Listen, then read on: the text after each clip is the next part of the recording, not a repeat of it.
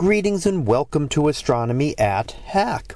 One of the things that I like to do in each of my introductory astronomy classes is to begin the class with the astronomy picture of the day from the NASA website, that is apod.nasa.gov/apod.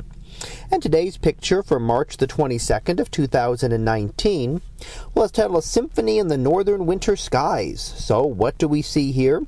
Well, a nice northern view here with the aurora out in the foreground, straight ahead, and you can see the bright green glow associated with the aurora caused by oxygen atoms in the upper Earth's atmosphere. And of course, around that we see a lot of other objects in the sky and a person standing in the foreground, but we see a number of different things, including some lights here on the Earth very close to the horizon, and you can see those almost straight ahead. And up in the sky we see two galaxies to the left. We do see our Milky Way galaxy stretching from the aurora and pointing down towards the center of the image and heading up to the upper left-hand side.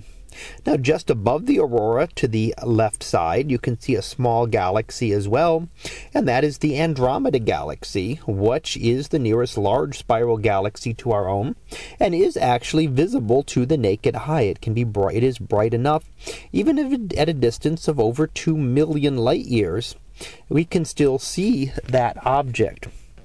Now, we can see also to the left-hand side, way off to the corner, we do see the Pleiades star cluster, a small open cluster of stars within our galaxy. So even though it appears as big, if not bigger, than the Andromeda galaxy, that's only because it is so much closer. The Andromeda galaxy is tremendous in size by comparison. Now on the other side, and first starting with the center, we see one relatively bright star, which is Polaris, the North Star, which can be used as a navigational aid. And that is because, for an observer in the northern hemisphere, how high the pole star is above the horizon tells you your latitude. So, ancient travelers traveling across the oceans with no other landmarks could determine if they were veering too far north or south by watching Polaris. And keeping Polaris at the right altitude would mean that they were at least heading at the right latitude across the oceans.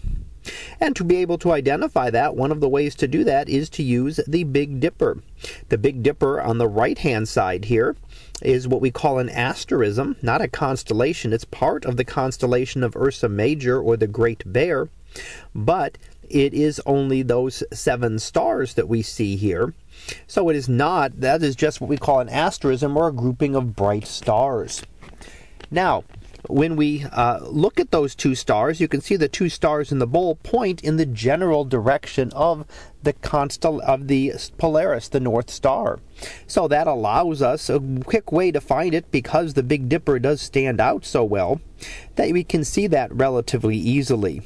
You can also see the Little Dipper, the Polaris being the only really bright star in it. That is the tail of the dipper, the edge of the handle, and then the rest of it kind of goes opposite in shape to the direction of the Big Dipper, heading down towards the aurora. So it kind of points downward and to the right a little bit. Much harder to see than the Big Dipper, because the stars, other than Polaris, are so much fainter. So that was our picture of the day for March the 22nd of 2019. It was a symphony in northern winter skies. We'll be back again tomorrow for the next picture, previewed to be seasonal Selene. So we'll see what that is about tomorrow. And until then, have a great day, everyone, and I will see you in class.